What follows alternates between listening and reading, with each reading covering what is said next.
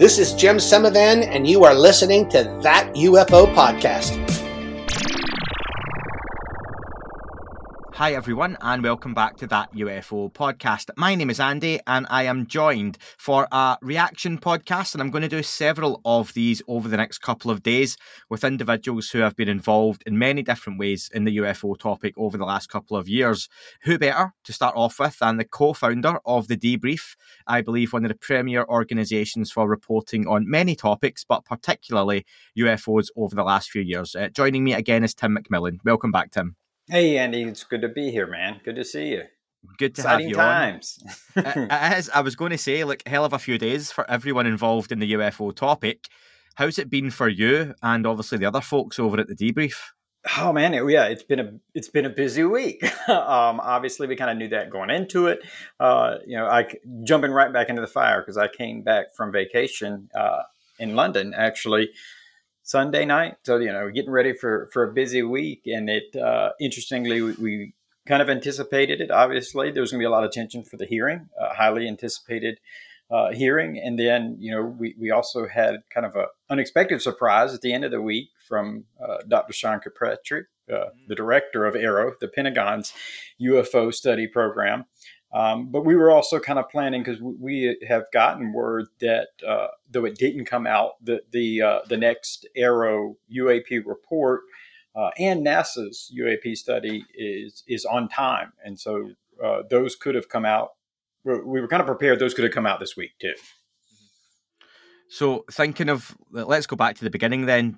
Your thoughts going into the hearings, given the build-up.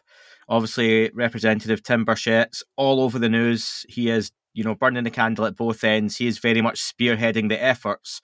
What were your thoughts going into the hearings with Tim leading the charge, the changes, and what were you expecting before they kicked off?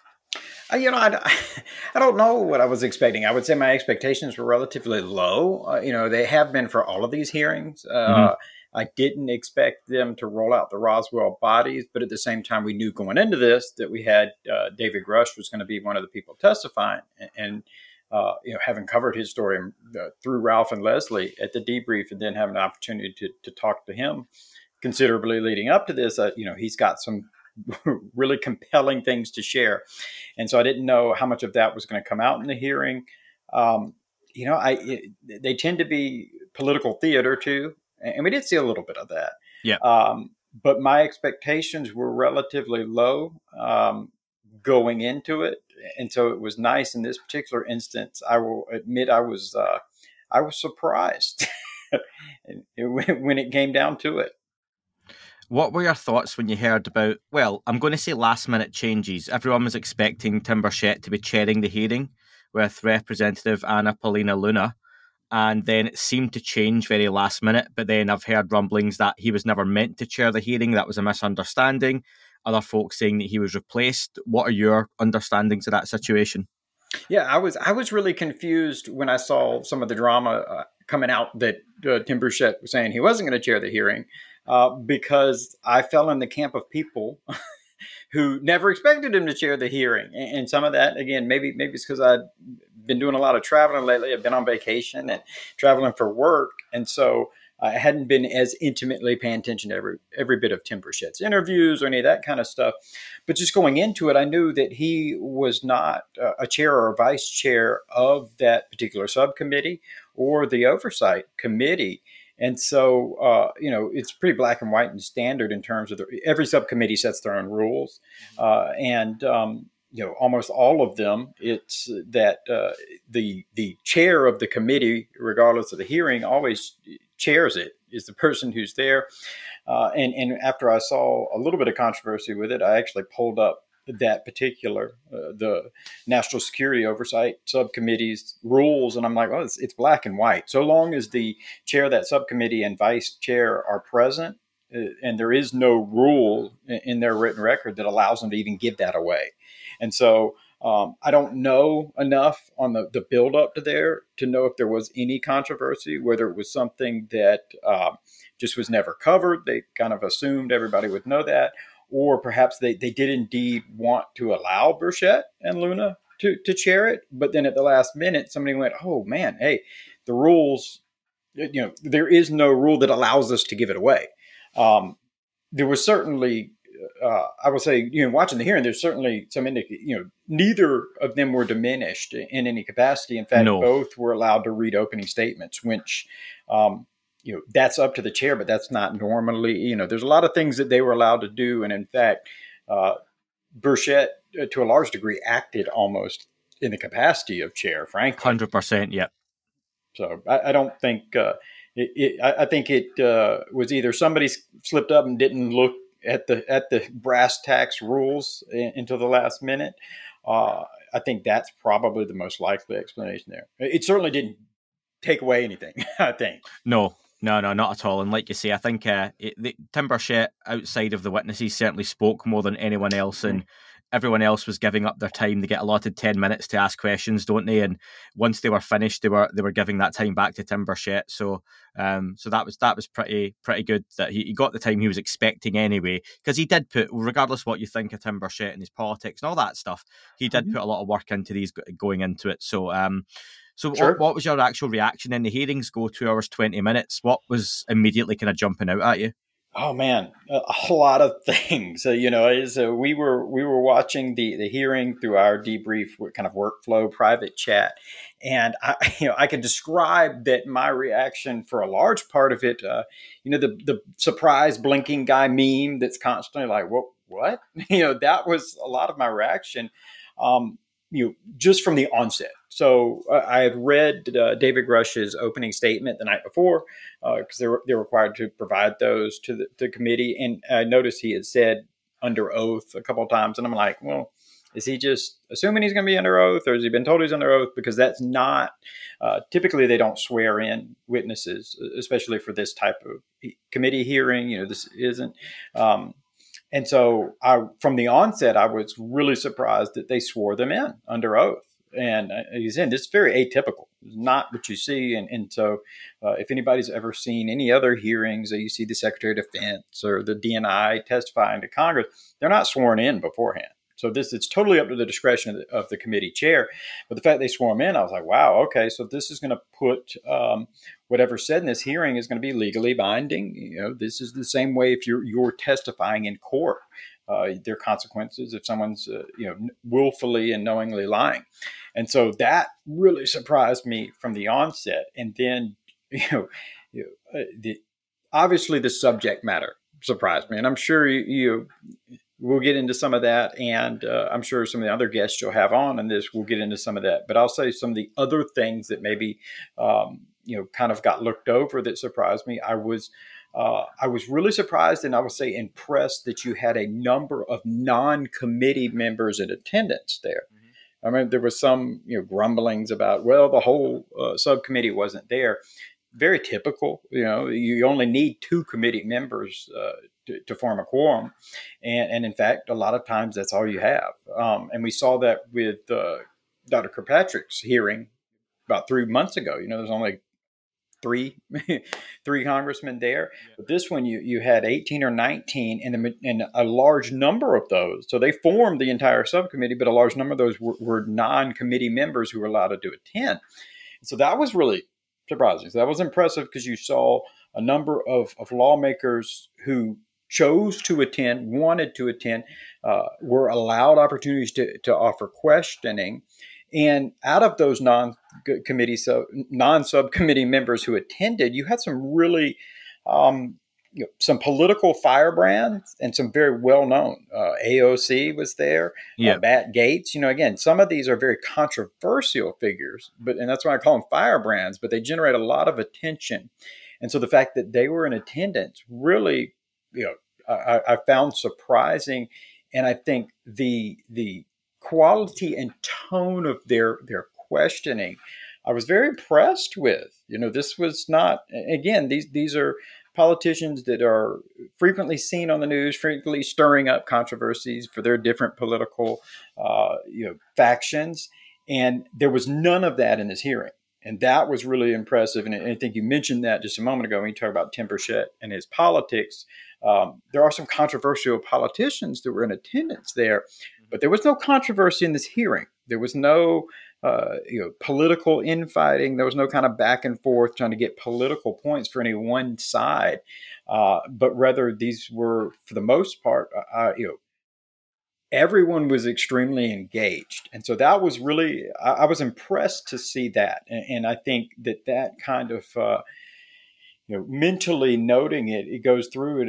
And I think that every real significant politician in the U.S. government at this point, at the legislative level, so outside of the president, vice president, has really weighed in on this topic and actually weighed in, taking a very serious, significant tone towards it. So I think that's impressive. That's interesting, and it leads you into this more realm of information that's been provided or that they're privy to that perhaps hasn't come out in the public yet. Was there any worry in your part that it was going to be a bit of a circus? Now, just the fact there was this almost Hollywood red carpet hype beforehand, people queuing up like it was going to be the Barbie premiere, where I'm going to get there the night before, I'm going to queue. People were talking about live streaming the event and selfies inside, and it was like, is it Alien Con or is this a congressional hearing? And that's the way I was a little bit worried. And the only moment I did slightly shudder a little bit was when Tim Burchett had his opening statement and there was a big round of applause. And I was like, is this going to be like a hooter and hollering session throughout? And it didn't. And I'm glad it didn't turn into that. But did you have any of those fears? Sure. I mean, obviously, I think that, I don't remember all the specifics, but there was certainly some idea that this was going to be a circus atmosphere leading up to it.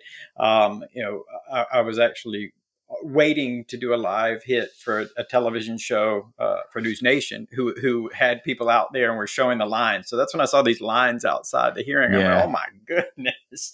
That was, it's unfortunate because I don't think a lot of those people were able to get in. It's things you could see from all of us that watched on TV. There's very limited space there. And a lot of those chairs are reserved for the media as well, or witnesses and their guests. So there's really not a lot of spectator room. And so I certainly thought, I anticipated there could have become a circus atmosphere there. And obviously you mentioned that even some of the politicians that were there, Burchett included, Matt Gaetz included, some of them can certainly turn a congressional meeting into a bit of a circus, not trying to put anybody down, but they can kind of give you some of those good clips for the newsreels at the end of it. But that didn't happen. And I was really impressed by that, in terms of what the witnesses, their demeanor, what they had to say. I didn't really have any concerns there. I have spoken considerably to two out of the three witnesses, Ryan Graves and David Grush. I've spoken very little to Commander Fravor, but I knew these guys, and so I knew that they're really polished, and they came across that way during the entire hearing. And so it was good that any of this circus kind of atmosphere leading up to it certainly didn't appear to have come from the politicians or any of the witnesses involved. So it's obviously hit pretty hard around. Certainly in the UK, I'll speak for the UK because I've been fortunate to do a lot of media since the event. A lot of channels and news organisations, even in the background, who haven't published pieces yet, have spoken to me about potentially doing something or what they want to do. And I've tried to give my advice as best I can, and the people who they should really speak to, real serious folks. And I wonder, much of the conversation from their end has really centred around David Grush and his statements. It's almost been a bit like the anti-third wheel approach, where you're on a date with your friend and his girlfriend and you feel kind of left out. And it's almost like Commander Fravor and Ryan Graves they've done their piece, but almost like they weren't required. And those big statements from David Grush are what's gotten all the attention. But can you understand why? Sure. Yeah. No. Absolutely. I mean, obviously, what Grush is claiming, those are the eye-popping claims, and it really kind of leaps past the testimony of Ryan Graves and Commander David Fravor, simply because they give very compelling, they're very credible individuals. They speak well on it, and they're I consider them highly credible witnesses to the events that they encountered, and both in 2004 and 2014 and 15. But theirs are encounters with something anomalous that they say is not our technology and exceeds any kind of technology capability that we have on Earth, not just America, anybody. Whereas, so there's still this unknown. Whereas David Grush is saying that there is some known to this technology, and that there's possession of the materials and these types of things that have been recovered. That kind of leaped back. And so to a large degree, I think it's understandable because Commander Fravor and Ryan Graves' testimony still leaves this mystery kind of lingering out there. So we've still got to figure out what are these things, whereas David Grush is offering kind of this promise that there's a shortcut to figuring it all out, because maybe we have already figured it out. And so I certainly can see why his testimony and all of his claims generate the most attention. Should they? I don't know. It's one of these things.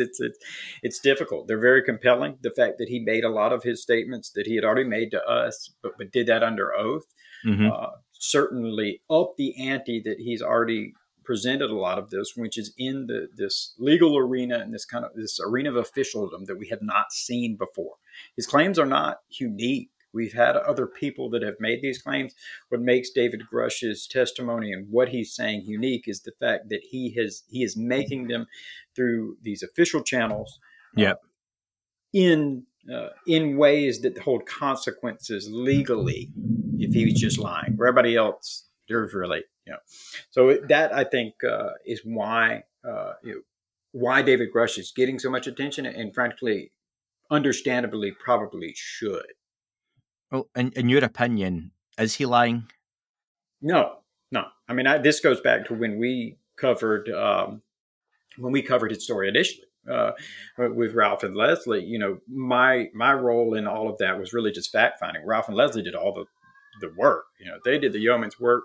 But before we go to publication, mine was the fact finding and verification and fact check. So it involved me both verifying the information that David Grush and some of the other individuals in the article had said, but also trying to do that independent of what Ralph and Leslie had done. So it forced me into kind of digging in and talking to some other people about it specifically.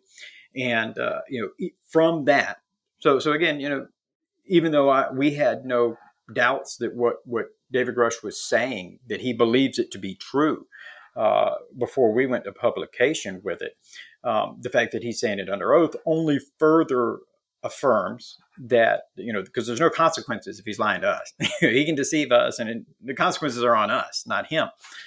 But the fact that he's done it under oath, there's legal consequences to it. And so going back to even the onset, I've always said, I believe that David Grush is telling the truth as he sees it. Now, that's I kind of caveat that because, it's such an extraordinary claim. To me, just accepting that I believe that he is sharing what he believes to be truth mean that therefore what he's saying is true, and I accept it. I'm not there yet, only because of what the significance of what we're talking about. Yeah. But it certainly makes it much, much more compelling. Was it too much? Do you think it was too much looking back now in hindsight? What, did he share too much? Is that what you're getting at? I mean, really, we've gone from like baby steps with all of these, and like you say, we've been so used. And I went into this setting the bar low. Like I'm now at like my expectations of Marvel movies low. If I break a smile, I crack a smile, I'm happy. Yeah. And all of a sudden, we went from massive redactions and reports, tiptoeing around language, the odd use of ET here and there, to we've got the bodies, the craft, the biologics, and I can tell you where they are. Like, I mean, that went from A to Z quickly. Yes, no, it did, and it's a hard question to answer. Did he share too much? Is that one time we'll answer? Do you think that in the coming months and maybe even years that we say we weren't ready or people weren't ready? I don't know. That's a tough. Yeah, that's one of those ones that you're like, in hindsight, we'll perhaps be able to answer. I mean, it's kind of like answering the entire UAP question as a whole, or what disclosure is. Of course, we want that, and we want it now. that's until you know what it actually is. Yeah. It make a disclosure like, oh my God, this is so much worse. Like that. Tim, can I tell you the moment for me that I felt was really jarring? Okay, and it wasn't anything David Grush said. It was one of the questions, and I can't remember I think it was one of the ladies' names. She asked if it might have been Representative Luna actually, and it sounded like she grabbed a question off a UFO Twitter or UFO X, whatever we're calling it these days. Mm-hmm. Thanks, Elon, for that. And I hated that idea of taking questions from social media in that setting. It's not a podcast. And she asked if there was any evidence of foreign adversarial governments having technology sharing agreements with non-human intelligences. And I was just like, no, don't, because that's a channel changer for me, for other people who are maybe dipping into this to think, is there something worth watching here? They're talking about UFOs and aliens. And that for me was a jump the shark. Sure. Yeah. Well, and I think it maybe would have been more of a jump the shark, depending on what David Grush answered, which in that case, he said, I don't know anything about that. I hadn't heard anything about that. And I was glad. Yeah. No, I agree. There's certainly, there's certainly aspects of what David Grush has said, not necessarily that we're at the hearing, but in other interviews, not even what we published, that even, he did a lot of his TV interviews after our print article came out. And so some of the claims that were made in some of the TV interviews, I remember kind of being like, well, that's a little wild. It seemed to be torn from UFO lore. And you're like, oh, man, this is, the Mussolini crashed UFO thing and stuff. And you're like, oh, what are we talking about here? And so it's hard to kind of measure that, because I'm like you, I'm thinking, it does inject this.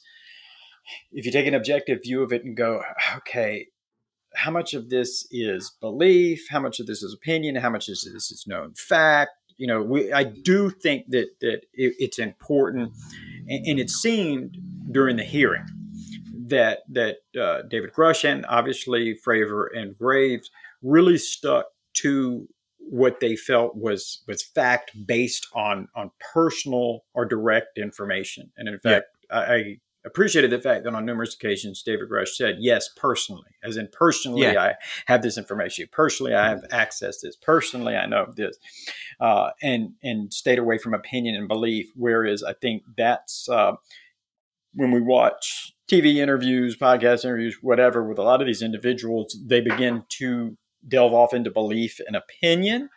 And that has a way of becoming canon or becoming truth to people. Like they accept that as truth, where they're just sharing opinion and belief. And certainly, I think, obviously, one of those things that kind of made me go, really? Was when, he mentioned individuals being harmed or threatened or harmed to kind of keep the UFO cover up. I remember going, wow.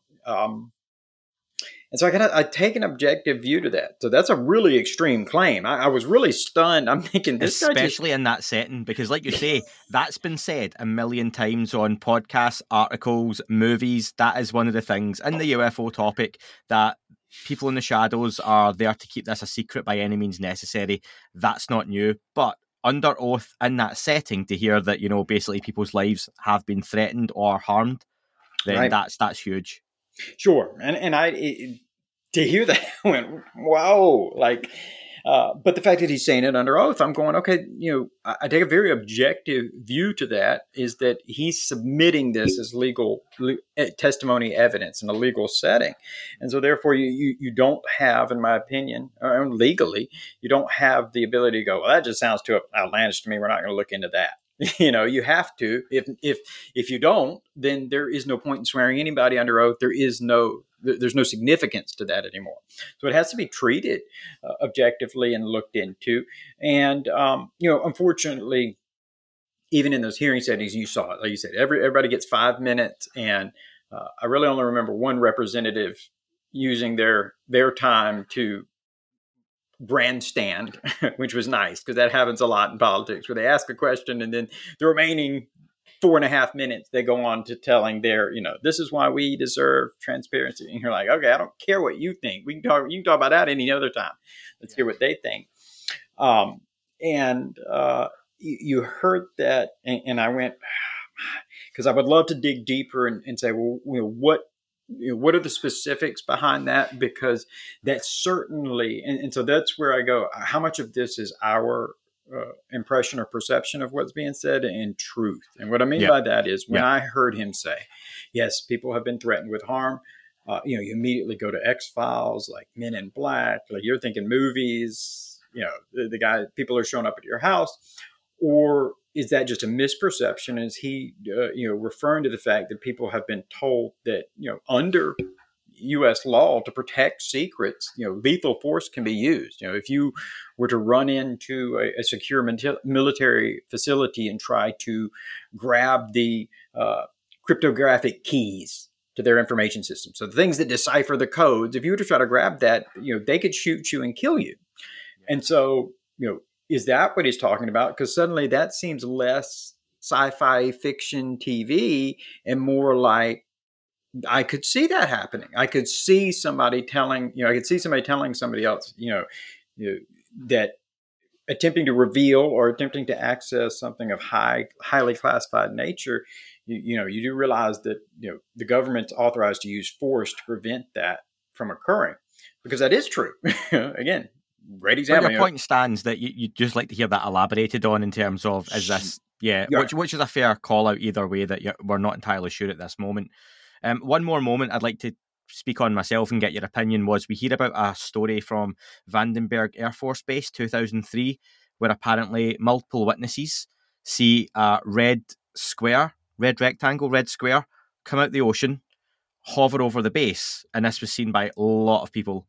And then the same incident happened, 24 hours later, where multiple objects were sighted over the base. Had you heard of that story before? And again, what was your thoughts hearing that? I had not heard of it. And I'll just say up front, I don't know anything about it. And so this is one of those ones where it's exciting because it's something new to look into.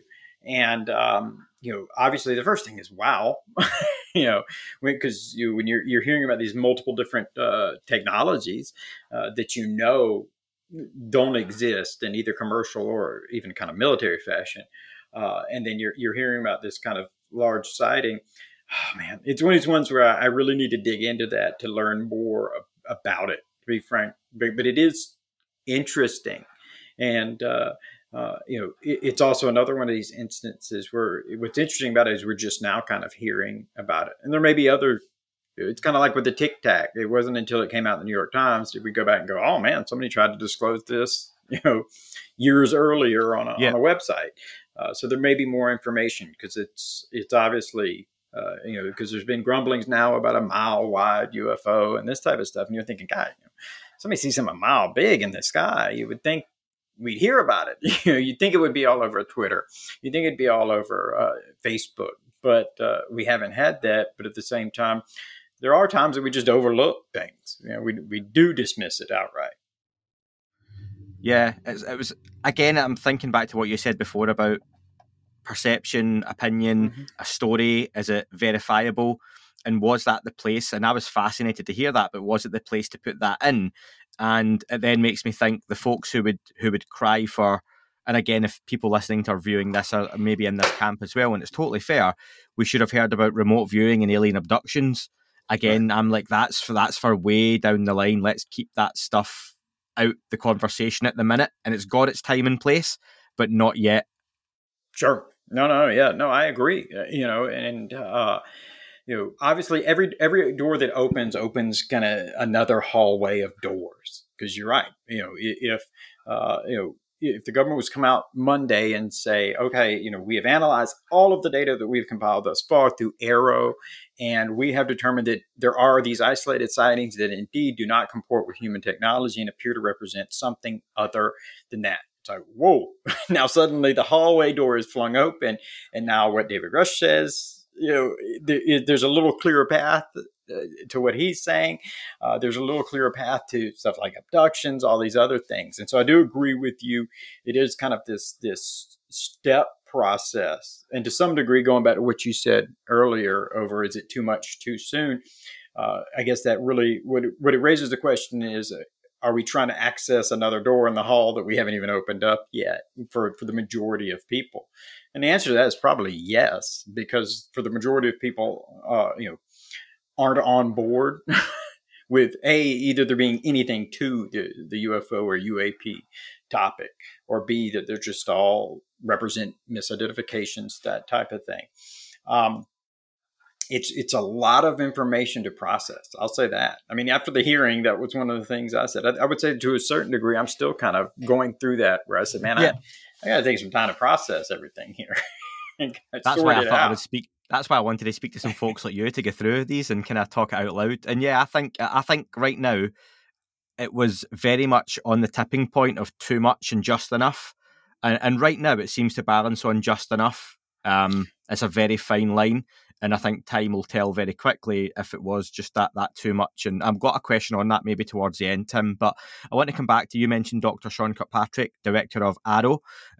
He has since gone on the defensive, I think it's fair to say, a little bit unhappy at the claims made by David Grush.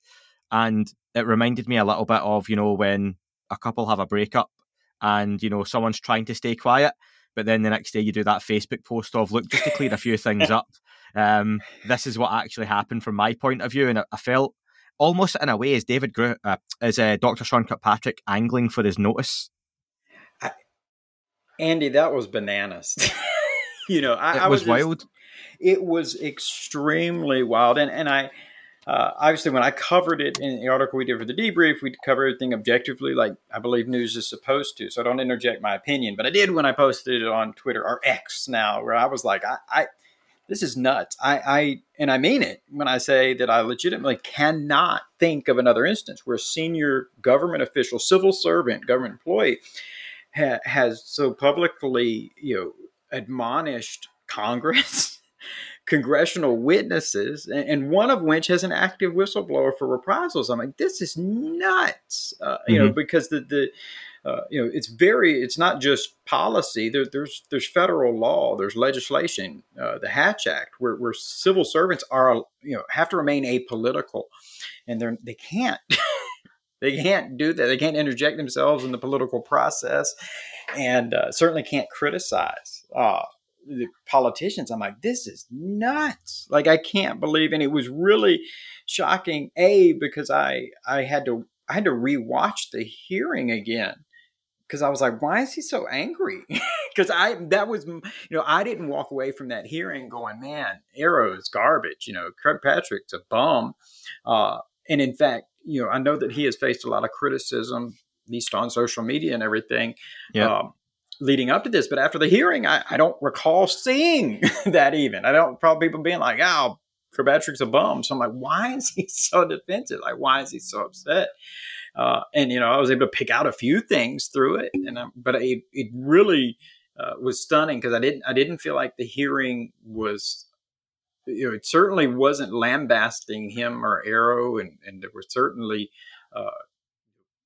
a more palatable way where he could have been like, look, we have not been privy to any of this information, but obviously what's being said deserves scrutiny. But he felt that they were disparaging Arrow. I didn't take it that way. But it was it was stunning, and there was even, to be honest and give my opinion, there were even portions of his statement that I felt you adequately described by this, bad breakup X that goes on there and has this emotional venting. There was certainly elements of rage posting to the point, I'm going to assume, because the context when it was used, that because he didn't mention David Grush by name, but he said this individual, which would have been Grush, has refused to speak with Arrow, and this was following the comment of threats of reprisals and everything. And I'm going, Arrow is not a law enforcement organization. Like what Grush is alleging is both a internal issue with retaliation or reprisal that would be an inspector general issue, or if there are threats of violence, that's a Department of Justice.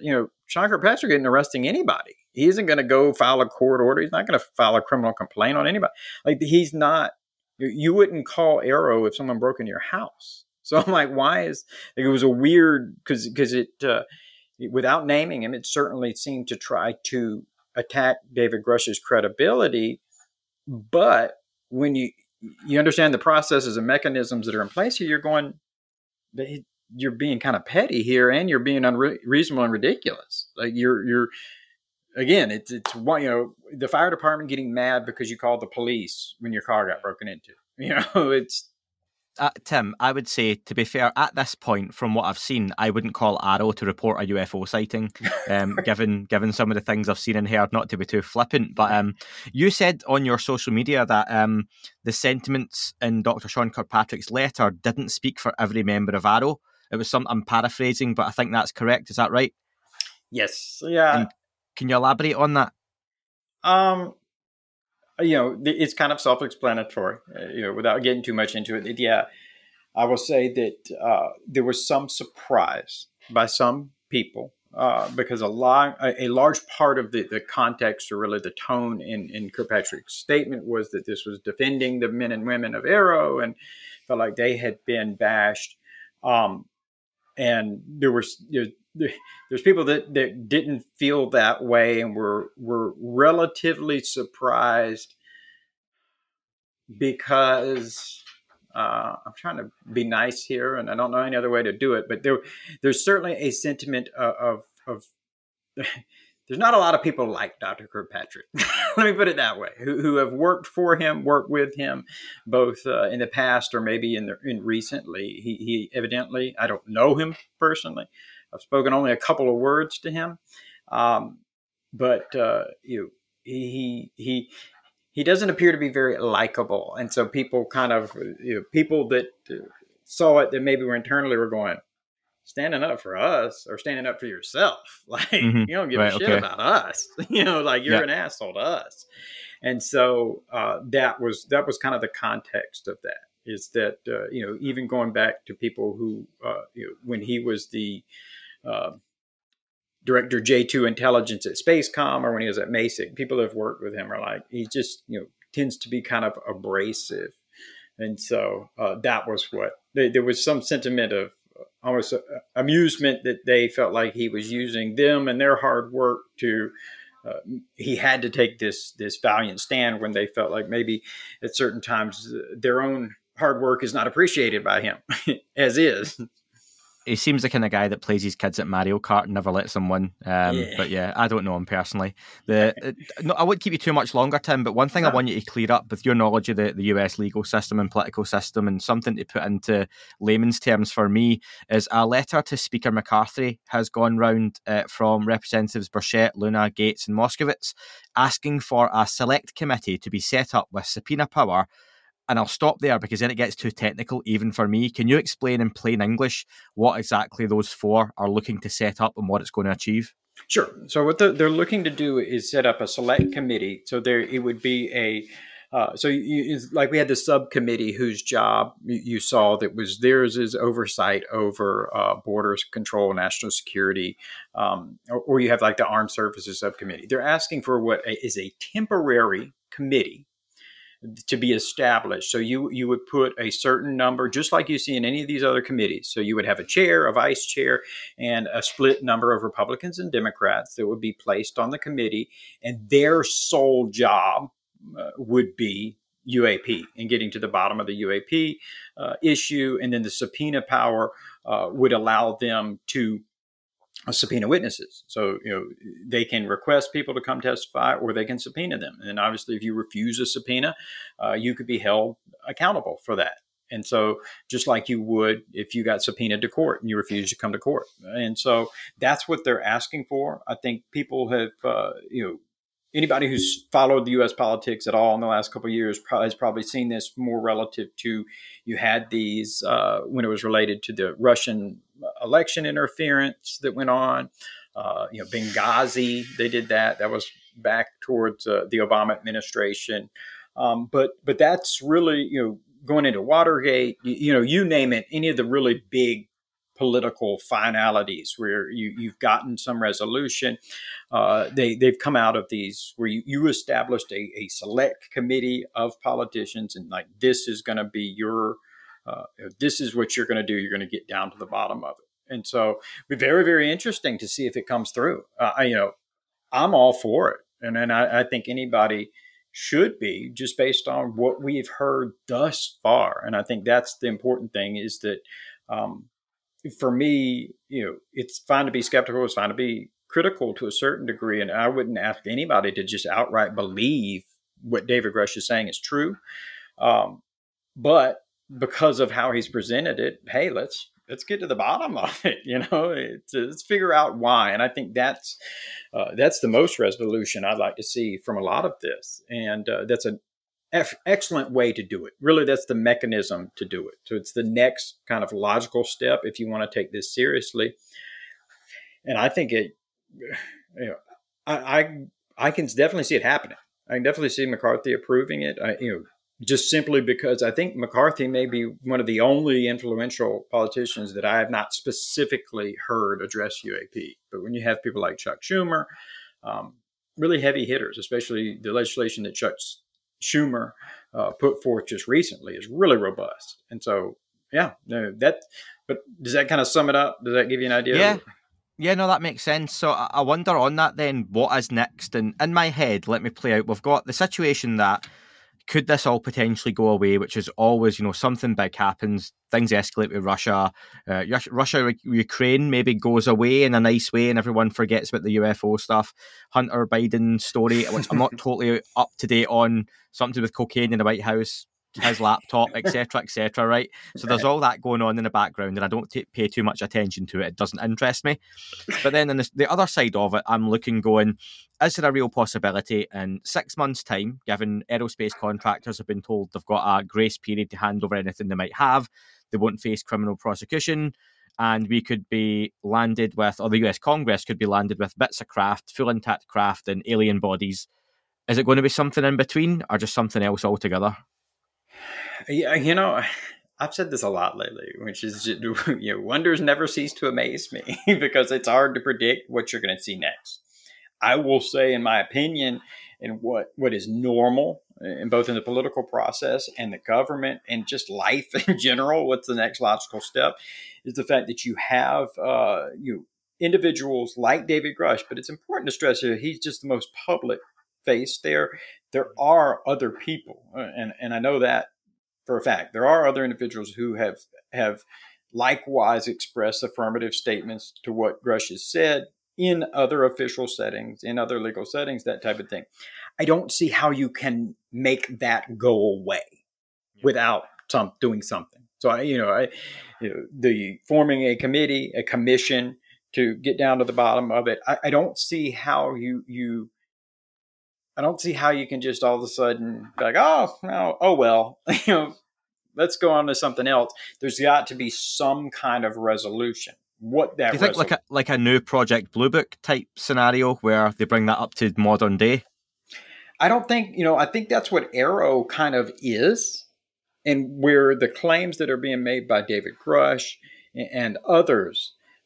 This is a beast of a different animal, because where Blue Book was supposed to get to the bottom of the UFO topic, Arrow likewise is supposed to get to the bottom of the UAP topic. What's being alleged here is that there is considerably more information, including material science and you name it, behind it. And so I think that that's asking for a beast of a different animal that really does a very really scrutinized internal audit of these claims that are being made by David Grush and others, verifying what they're saying and then what they do from that point forward. But the legislation that's just been recently proposed, the one that was co-sponsored by Marco Rubio, I believe, but put forth by Chuck Schumer, that is incredibly robust. And frankly, if that passes as is, what we've seen, that will give a lot of the legal authority to do that, because they, went into specifically naming out materials and things that even if it in legislating that they would exercise eminent domain on it, meaning that even if a private contractor, let's say they had a crashed UFO, and they're like, it's ours, it's private property, it's ours. Eminent domain means no, it isn't. The government can come in and take it for public good. And I think that's what's really interesting there. I think somebody said it, and I said, it would be the most American thing ever is that the disclosure of all of this comes out through some type of legal court case, because there is all these other legal battles that you could see Lockheed say, no, we're not going to share. That would be amazing to have these kind of legal battles. We're in uncharted water. I'll say it that way, because I have long said I don't know an easy path for the government, any government, to come out and go, you got us. All right, we got all these crafts and bodies. Yeah, sorry, we were just kidding for 70 years. Because as much as people like to say, they would all of a sudden be like, thank you for coming clean. We forgive you, hugs. That's not real life, because the vast majority of people, even the ones that are the regular voting public, who maybe read the David Grush story when it's on the New York Times or whatever, and then go about their daily life, when that comes out, suddenly they're going, holy we can't trust our government. We can't trust the president. Like, it kind of collapses this whole system. So, I've always said, how do you, if all of that is true, how do you release it without kind of creating anarchy? I think for a lot of people who want to see that information come out, the answer is always like, it won't, we're ready, it's cool. And it's like, well, it is a nice sentiment, but I'm not sure that that's real life. I say all that, not saying that I believe it should be hidden, but it should have been hidden in the first place if it is. And so, but how do you disclose it now without creating anarchy? I don't know.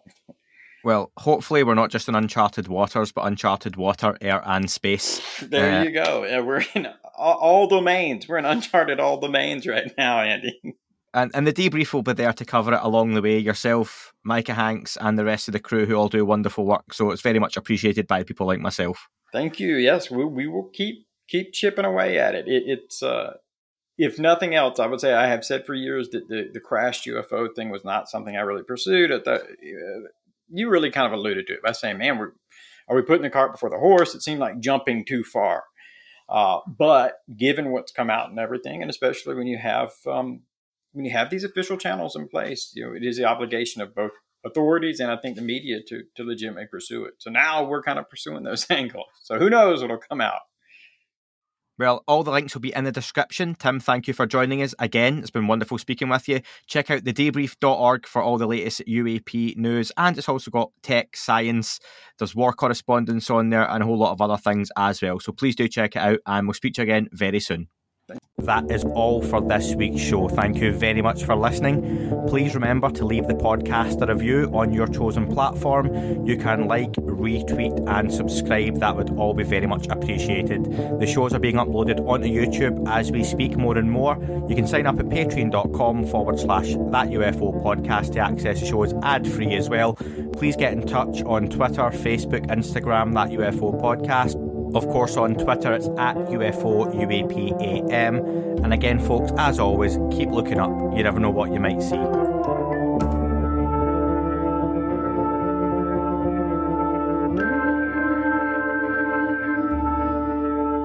It wasn't a tic-tac and not quite a saucer, more like a hubcap designed by Chaucer, a little baroque and quite steampunk, like Alice was playing bass for the Parliament of Folk. The little fucker hovered right outside of my window, and when I shoved out the screen, he made it an issue. I don't think he expected me to see his ass, but I'd had some champagne and smoked a little around.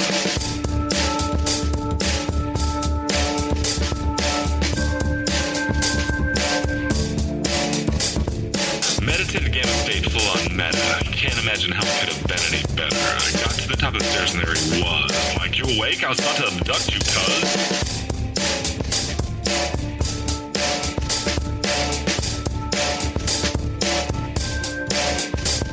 I jumped back and nearly kissed myself, and I climbed out the window after the elf, and I woke up in my bed and there was something on my head and everything was weird and everything was red. And I called out to my boys. They thought this was noise. They thought it was a dream. They thought it was my toys. They thought it was my problems, and they think I should seek therapy, and I don't know what to do because it doesn't really scare me.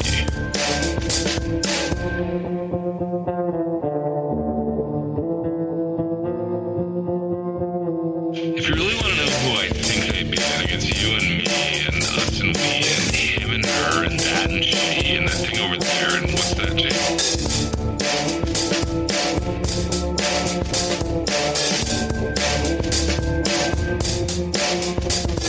But for being serious, open your mind, consider your heart, consider time, consider your space, consider your lies, consider your life, consider